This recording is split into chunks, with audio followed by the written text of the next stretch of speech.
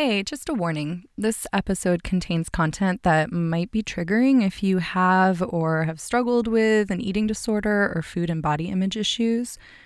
And it may also be really helpful.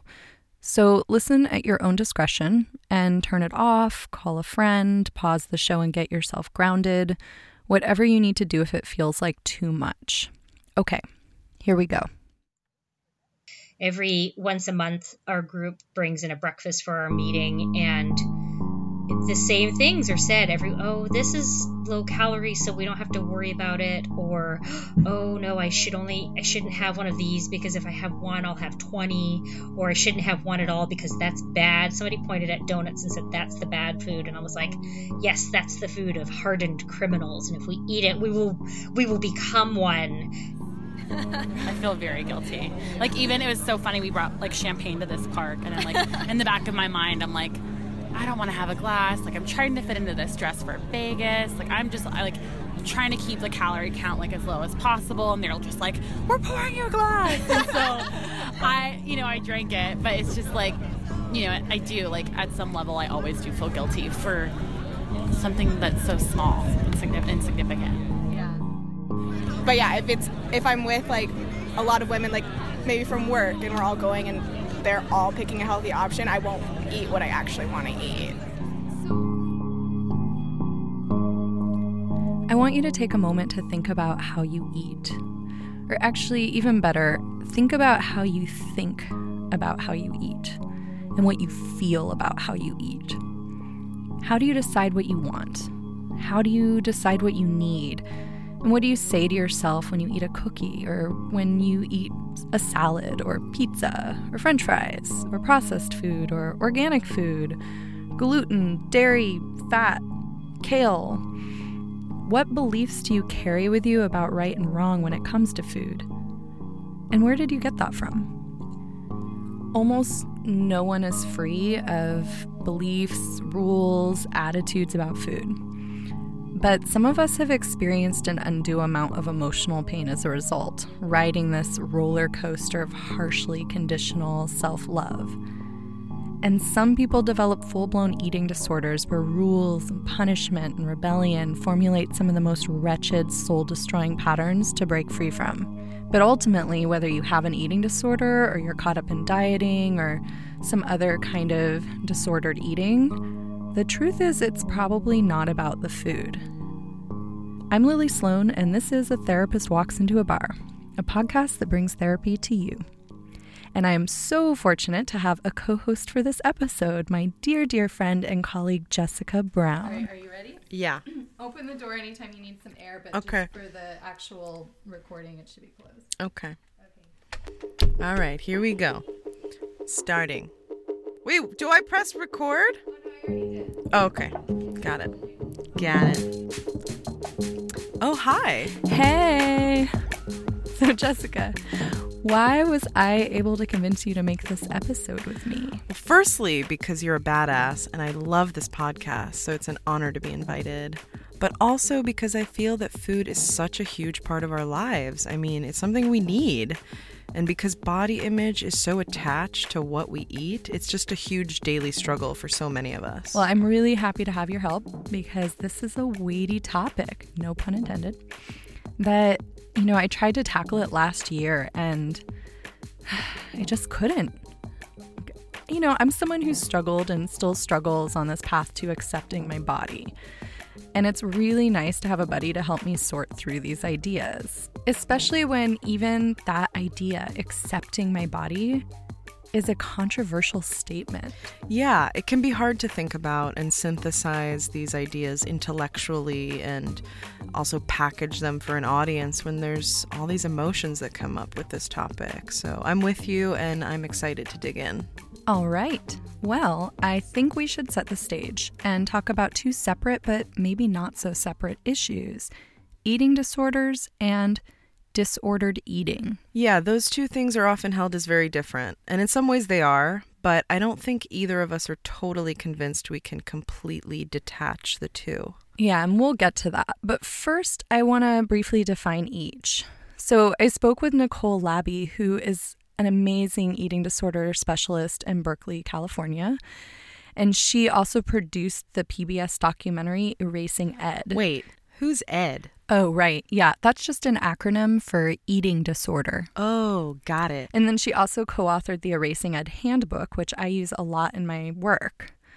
So all that to say, Nicole knows what she's doing, and she's helped her clients recover from some pretty horrific places. Awesome. With an eating disorder diagnosis, there is this internal charge, emotional charge, that propels the individual to engage in the behaviors, whether it's binge eating, restricting, compulsive exercise, purging. It's not a matter of willpower. It's a matter of desperateness, inability to challenge the internal superego, negative inner critic. So Nicole says an eating disorder gets in there so deep, it becomes an identity. It's something to organize oneself around. Let me give you an example. So if you would ask a client who's anorexic, what would it be like without your eating disorder? He or she might say, I wouldn't be special anymore. I feel like my thinness defines me. And then someone who binge eats might say, food has been my friend since I can remember.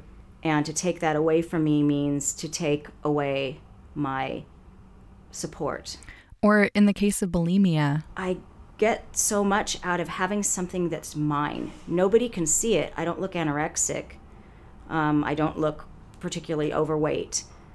Nobody can see this, and I have this thing, and it's there. I can depend on it. And what would I do without it? I have no idea, because I don't know what to do with time. Time makes me anxious, so what will I do without my eating disorder? It gives me structure. And I think Nicole contrasted this by saying disordered eating can mean a lot of different things. Just basically not having a good foundation of how to eat, not having learned that. It could be anxiety or stress that sort of gets in the way of the person listening to their physical cues, hunger and satiety cues. Right. So I think we should be really specific and focus on the kind that I think is more closely related to an eating disorder, which is the dieting kind of realm. So it's that time of year when many people have vowed to lose all that holiday weight, or they're joining gyms, they're trying a new revolutionary method of cleansing their bodies of toxins that are supposedly making them fat, and they start a new diet. And we're getting to the point when this starts to fall apart and the shame and the disappointment kick in. Oh, yes, the infamous get bikini ready time of year. And if it's not as blatant as that, it's talked about as getting healthy or eating clean. Because, you know, you're dirty. You're so dirty. Wait, can you smell me right now? Oh, no, don't worry about it. It's just radio. Okay. So maybe before we talk more about what all this means, can you tell us a bit more about the whole dieting thing? Great idea. Okay, let's go over some numbers. One 2012 article I found puts the diet industry at $20 billion annually, with 108 million dieters making 4 or 5 attempts per year, 85% of them female. By the way, men get eating disorders, men have body image issues, and men diet. But we're going to focus on women a bit more in this episode. And men, that doesn't mean you won't relate or get something out of what we're talking about. Body issues in men aren't completely different.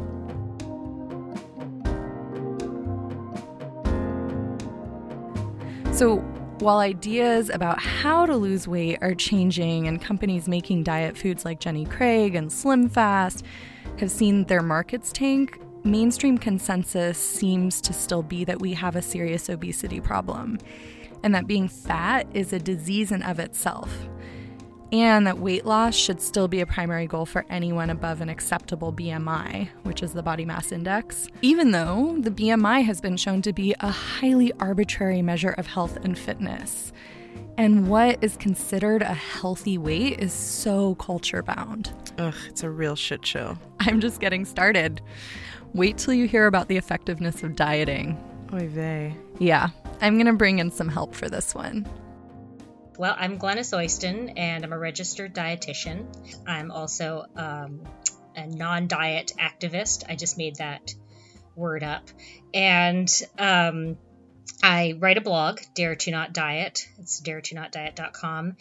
And I talk about not dieting and figuring out how to get around the societal BS of how we're all supposed to lose weight and look a certain way and eat a certain way. And I talk about how that's really not probably a very healthy way to live. So Glennis is also co-host of a great podcast called Dietitians Unplugged, where she and her dietitian buddy Erin Flores are trying to help listeners continue on their path towards having a healthier relationship to food and to their bodies. That's fantastic. But I'm guessing many people are wondering why Glennis says dieting is unhealthy. So it started out with my personal experience of being a longtime dieter, and that's actually why I decided to become a dietitian. And just as I was starting school full time, I had a nutrition class with this professor, Linda Bacon, who wrote a book called Health at Every Size. And she introduced me to this concept of the fact that dieting is actually a pretty unsuccessful endeavor for most people, that most people who intentionally lose weight usually end up gaining it back, which was a little bit opposite to my experience. But as I sort of listened to her talk about the facts and the scientific statistics around weight loss and regain, and I realized that the things I was doing to maintain my weight loss were kind of insane. I was eating so restrictively and living in sort of a fear that it eventually made sense to me that, yeah, you either lose weight and gain it all back because you just can't live like that, or you do what I do and you just develop incredibly disordered eating patterns and a terrible relationship to food. And that's how you keep the weight off. And I realized that that's a terrible way to live. I don't want to live that way anymore. And so as I started to look more into it, I really did look at the studies around weight loss. And most studies they study weight loss participants for 2 years max. And usually even by the end of the 2 years, participants in the studies have usually gained half their weight back, even by 2 years. But the studies call that a success. Oh, they kept their weight off. If you start looking at the data 3 years out, 5 years out, if you can find it, most people have regained at least some or all, and a lot of them have gained even more weight than what they started at. So what we end up with is people who are actually losing weight, yes, successfully initially, but in the long run, they might actually end up fatter than what they started. And so the more you look at the studies that are available out there, it's really astounding. It's like, why are we pursuing this still? Seriously, why are we still pursuing this? Yeah, I mean, I'm sure there are lots of reasons and angles we can take to analyze this issue, and I doubt we'll hit on everything in this one episode, but I think there's got to be something beneath all of this that goes beyond simple misinformation or inconclusive science about health, something that taps into our psyches individually and also societally. Oh, do tell. Well, maybe we should first go back to some of that stuff about eating disorders. Maybe the more extreme can illuminate something about dieting and disordered eating.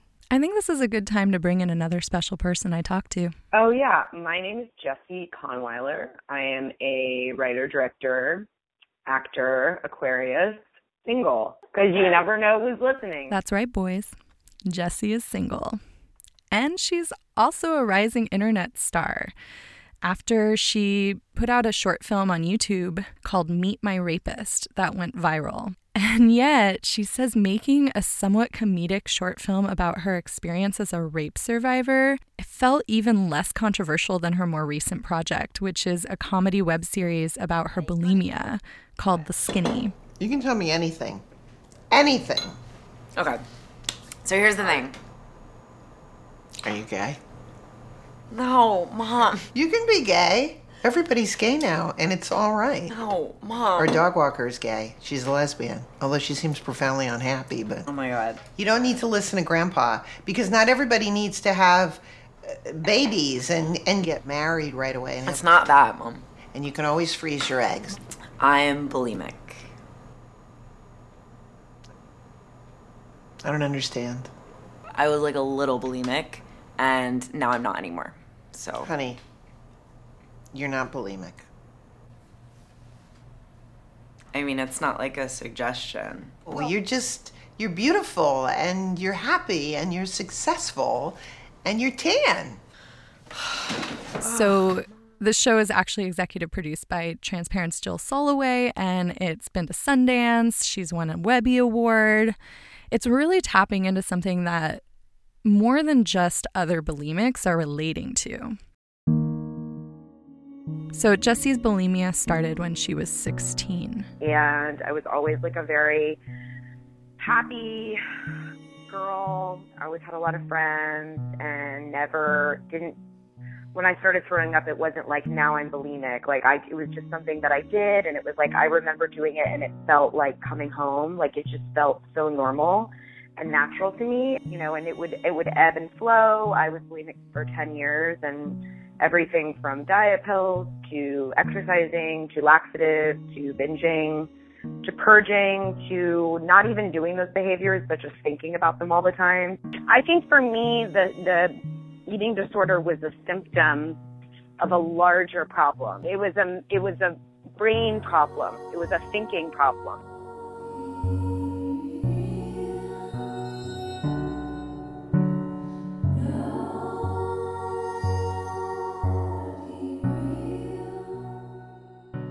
Like, it wasn't like, okay, I'm going to just stop throwing up and I'll just sit on my hands. Well, part of it was about learning how to really eat and nourish and not restrict and, just things that make sense. Like, oh, if I eat 3 meals a day, then I'm not going to binge at 3 a.m. Like, I would just not eat all day and then binge at night. And it's like, oh, when you actually eat bread, you don't binge, That's Yeah. What an amazing, I just have a sandwich. It was amazing. Oh, my God. So, but Yeah. it's stuff like that I didn't realize, and then I'm like, okay, so if I can do that, and then just addressing the issues of like, well, what's the thing that made me want to eat? Oh, well, I believe like that there's something really wrong with me. And if you really knew me, you would, it's just a deep-seated fear. It's all fear.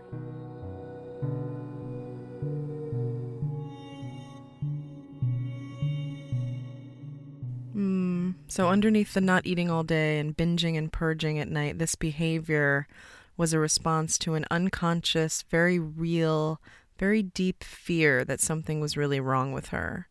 And I'm guessing that wrongness was projected onto her body. Right. It's like the body's some kind of scapegoat. And then there's the way that throwing up allows her to feel temporarily like she got all the badness out. Yeah, and that it's over now, that the bad feelings are over. And the self-hate that comes along with eating a lot is over because she got rid of it. And viscerally, it's about getting rid of the bad feelings. It's not just the food. It's about purging out all the bad shit and starting over. And life doesn't work like that. Yeah, I just think of other self-harming behaviors, like cutting, for instance. These can be a way to externalize very intense internal pain. It makes it tangible and more within our control and can help us get the bad feelings out because they are too painful to sit with and feel. Like the binging gives the badness a physical manifestation that can be resolved by purging, by getting it out.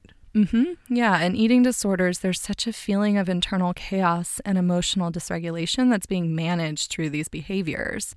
Nicole Labby, who we heard from earlier, talks about how eating disorders are usually linked to family dynamics. And it can be a way to be seen or to hide in a dysfunctional system and manage feelings that we just didn't learn to cope with. So full recovery from an eating disorder can't really happen unless you're in psychotherapy and you're dealing with your family of origin issues, your current issues in terms of intimacy, in terms of how you navigate yourself in the world. It's not simply just the food. You know, the food is a byproduct, or the exercise is a byproduct of all these other things.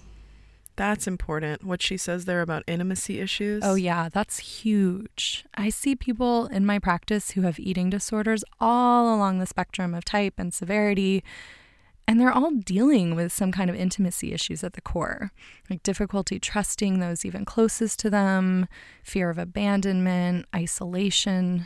So what about when we shift it to dieting and more general body image issues?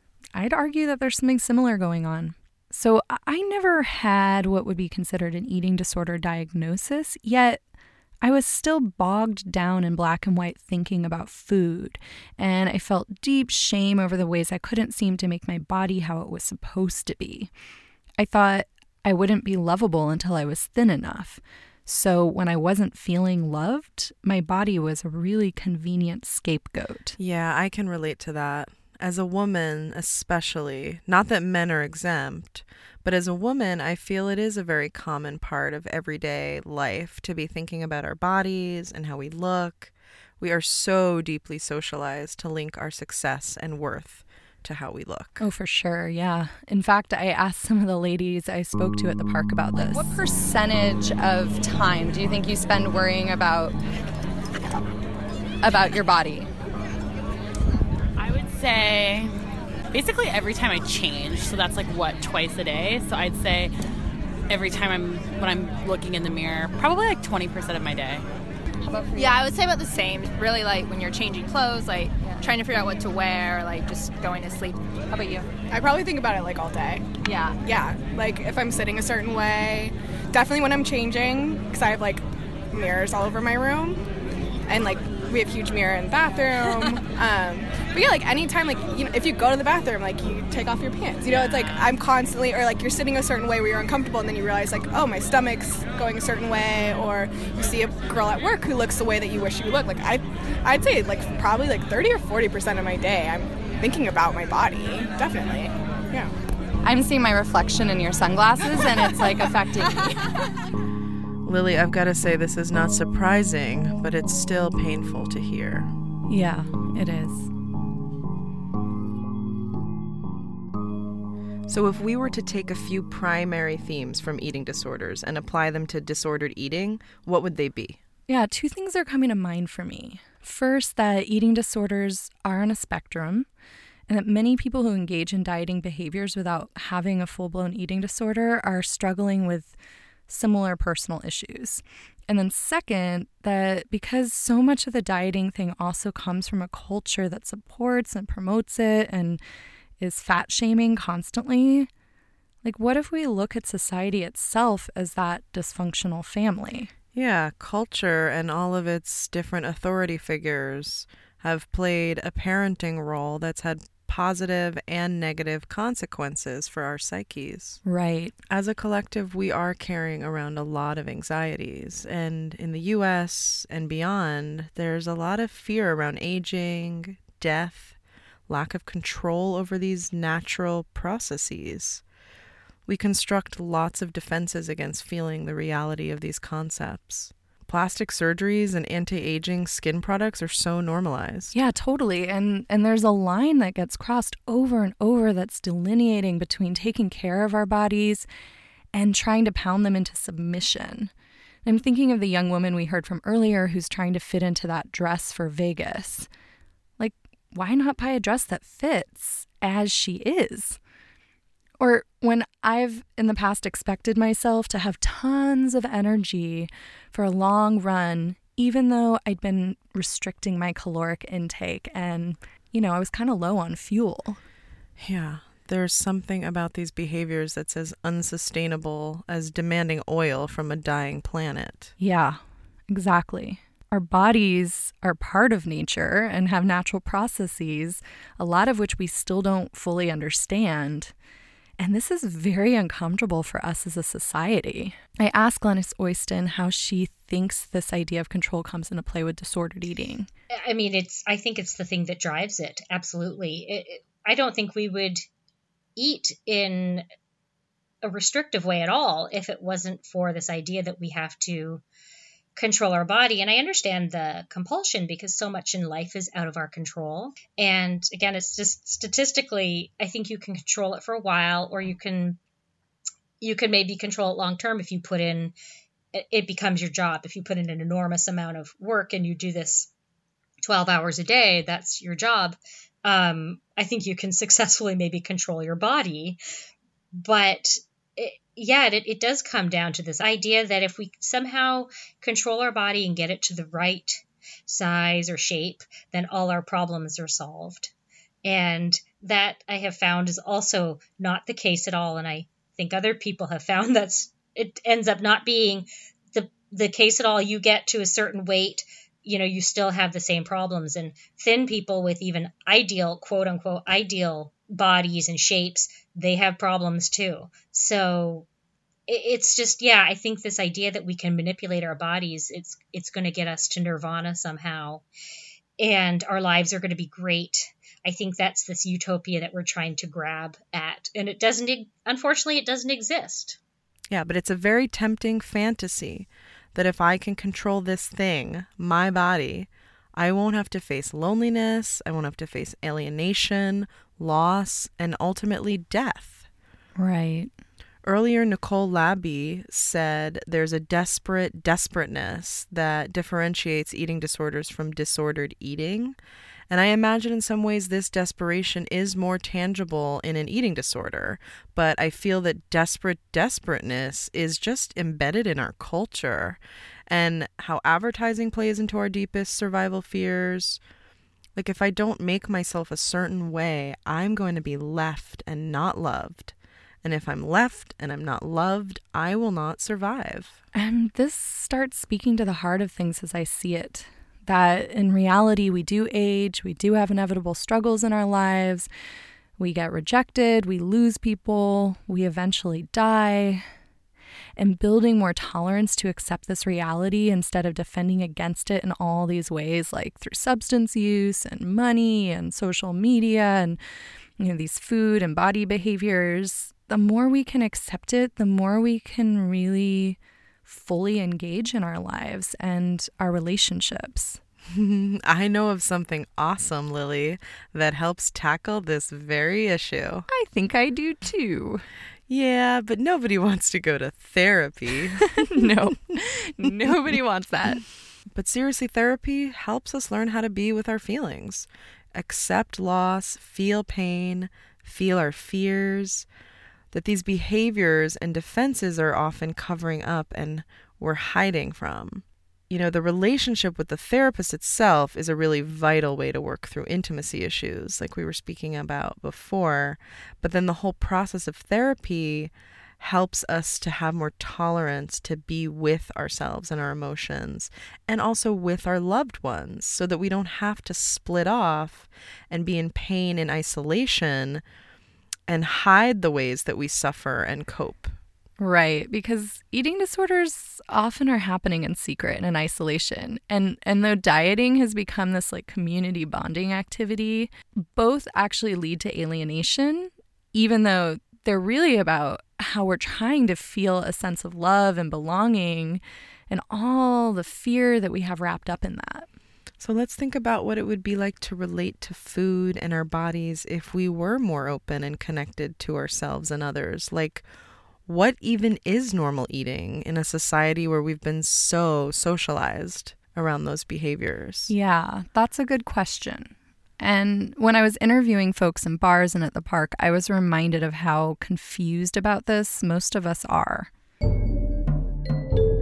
They said salad isn't always the best option. Dressing's terrible for you, but carbohydrates are addictive. So are you all paying attention to calories? I don't. All right, we got 1 out of 3. That sounds accurate. My mom encourages me. I love bread. I love pasta. And yeah, but there's nothing wrong with it. But what I'm saying is when you cope with them, and then your body craves them. So putting all of that aside for a moment, in the realm of eating disorder treatment and body positivity, We move towards normal eating when we're able to neutralize and, as Glenys says, liberalize all foods. We take everything out of the realm of good and bad so we can learn our preferences and how our body feels and what it needs from a more intuitive place. And normal does not mean we all eat the same way at all. In fact, it's more the opposite. I think you have to spend some time eating some of that food you don't like or that you think is bad for you. I think it's worth it to experiment and give yourself some information around that. Like when I realized I'm just not that big of a fan of donuts, I was shocked because when I was a dieter, I went to give blood just to get the donuts. I mean, and then when I gave up dieting, I went to the same blood center and I had a donut and I realized, I think this is a day old and it's not even good. And I realized, like, I don't even think I like donuts that much. And it was shocking to me, so I know that I can eat the donut if I really want to, but in reality, I have other foods that I prefer. So it's important, I think, to liberalize all of those foods, or to liberate all of those foods from the moral jail that they're in. Wow. I can imagine this idea of letting all food be okay and just experimenting would be really hard for many of us to swallow. But ching. Ha, ha, ha. But yeah, like when we're taught to be so afraid of our bodies and of our desires, like I told Glenys about how often when I've proposed to people who are really anxious about their weight that maybe they should try eating whatever they want. I know it freaks people out. And a common response I get is, but all I'd want is cake all the time and I'd get so fat. Yeah, people really are convinced of that. And as somebody who went from a dieting mindset to, okay, I'm just going to eat what I want. And if that's cake all the time, I'm going to eat it. You have a wall. You have the cake wall. You have the ice cream wall. Trust me, there is only so much you can eat of that. And you will hit it as long as you have truly liberated all of those foods in your mind to be sort of emotionally equivalent. What we found with studies with rats and mice is that they're not choosing their foods, and especially if they're in the laboratory, but if we put them on sort of an intermittent diet of very highly palatable rat chow, like I call it rat ice cream, and then if you sort of, give it to them at various times, and then you kind of make them go a little bit hungry or don't give it to them for a while, the next time they get it, they actually binge on that food. So we can even kind of recreate that in rats who probably don't have any moral problems around food. So what about emotional eating, though? Sometimes we're having a bad day and we just really want a cookie. Or I'm really enjoying a feast and I'm full, but I want a little more. Yeah. Normal eating allows space for that too. Eating is something that we do have to do for caloric intake to fuel our bodies, sure, but it's also a way of connecting with other people. I'm thinking of this Korean American guy that I talked to at the bar, and being in an immigrant family, food is like this way of connecting with his parents when there's so many other gaps of language and culture between them. So I think it's interesting because I grew up in a family that really prioritized food. Like we had family meals pretty much every night of the week. I learned to cook at a really young age. So food has always had a different kind of, it was never like a thing that controls like how large or small you are. It was always just like a part of the culture that you had. It was there because it was not only just the deliciousness of it, but it was family time. It was what you did to like connect with your parents who you basically can't communicate with in many other ways. And food is also sensual and pleasurable, like sex. We derive pleasure from it, and we need to stop making that a sin. Because that, ooh, that's so bad mentality is actually driving overeating. Like as I address in the substance use episode, when we're having to sneak around and feel shame about what we're doing, it actually fuels this addictive kind of behavior. So look, I know I don't need to eat popcorn in front of the TV to meet my nutritional needs. Wait, you don't? I thought it was vitamin P. No. And I know that when I do it, I sometimes get a stomach ache, and I used to do this unconsciously, like all the time. But I understand a lot more like why I do it and what I'm getting from it. So now when I want to go for the popcorn, I'm able to really parse out why, what feelings I'm trying to cope with in the moment, what kind of experience I'm trying to have, and I know the consequences. Then I make a conscious choice to go ahead and do it anyway because I'm a grown-ass woman. But now I do it less frequently, and I usually make a slightly smaller portion. But popcorn isn't bad, and I'm not bad, even if my stomach hurts a little. Right, totally. The shame and the self-judgment and the down spiraling into the story of being bad and wrong and unlovable, it's just not there. It's not necessary.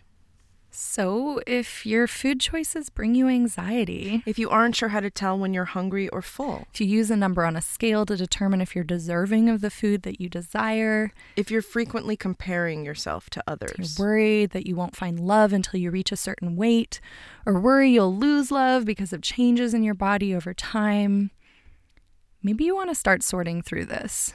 Like, talk to a therapist, a dietitian, an intuitive eating coach. Find anti-dieting, body-positive friends or online forums where you can get support. They're out there. I mean, does your body not being perfect mean anything about you as a person? It means I'm real. When you're young, you kind of think you have this infinite amount of time, and you don't. And you realize that when you hit maybe 35 or 40, and you see the light at the end of the tunnel, and it's actually just a big train speeding towards you, and it's death. That's very bleak, but it's the reality. So how do you want to live your life? Ultimately, things don't change until we realize that the culture's kind of fucked up. And it's kind of a, anti-woman, anti-body culture that we live in. Do you want to keep living in that culture? Are you okay with that? And maybe some people are going to be okay with it because they're on the winning side of that. And so they want to keep that going. But for the rest of us that are sort of struggling, it's like, well, do you really want to spend your whole life struggling on this? Or do you have some other things you might want to get done?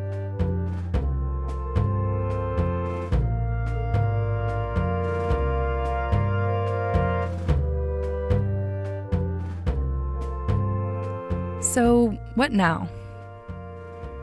We are living in a world that's constantly drilling into us that we should be thinner, younger, more beautiful. Because of that, we're afraid of not being able to get what we need, afraid we won't be loved and therefore survive if we don't fit the mold of what is socially prescribed. We're afraid of losing control and all this unknown and unpredictable mess that life is. And now our world feels even more threatening and unstable as a man who openly judges and polices women's bodies has been elected to hold the highest office in this country. I mean, he literally owned a fucking beauty pageant. Ugh. So there's so much external and internal pressure and so much pain to cope with.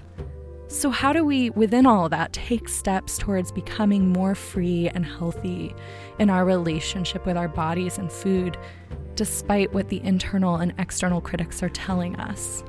I think it all boils down to starting to get back in touch with what our bodies feel. Right. I mean, almost all of us are taught to push through our feelings and avoid them. And with relationships, some people isolate to avoid feeling the pain of rejection, or some people binge on relationships to avoid feeling alone.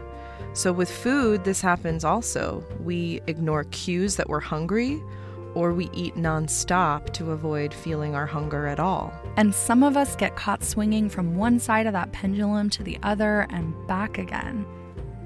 In moving beyond food and body obsession, I've had to work really hard to build my tolerance for the unknown, the uncontrollable, and all this vulnerability in relationship to others.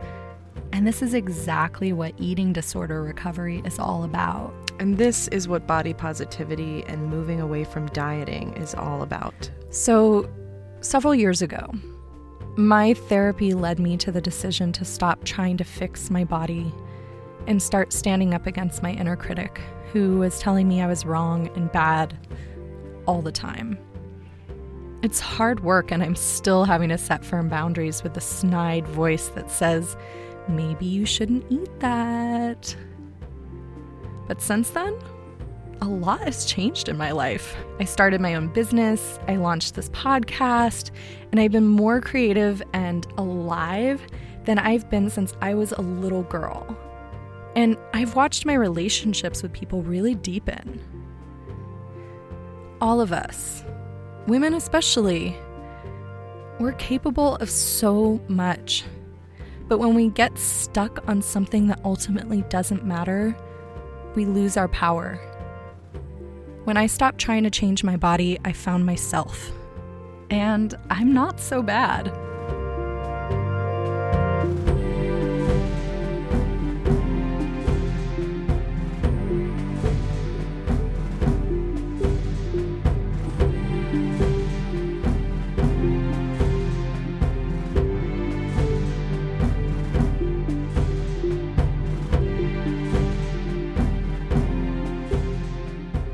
Okay, it's that time. This episode was written and produced by me, Lily Sloan. And me, Jessica Brown. Jessica, by the way, is a therapist in training and sees patients at the Pierce Street Integral Counseling Center in San Francisco. I'll put a link up on the website so you can find her, because she's amazing. Aw, shucks. Special thanks to Nicole Labby, Glennis Oyston, and Jesse Conweiler for sharing your personal and professional experience. And of course, thanks to the strangers at the bar and at the outdoor bar that is Dolores Park for letting me stick my microphone in your faces. Topher M. Lewis made the theme song. Additional music and sound design for this episode was by Lily. Please check out atherapistwalksintoabar.com for information about this episode's experts and links to some amazing anti-dieting, body-positive organizations and resources. If you like what you heard here and want to hear more, sign up for the newsletter on the website, subscribe, or follow wherever you listen to podcasts, and please follow on social media. Okay, I'm going to get real with you right now. If you haven't done it yet, like me, now's the time to leave the show a review in iTunes.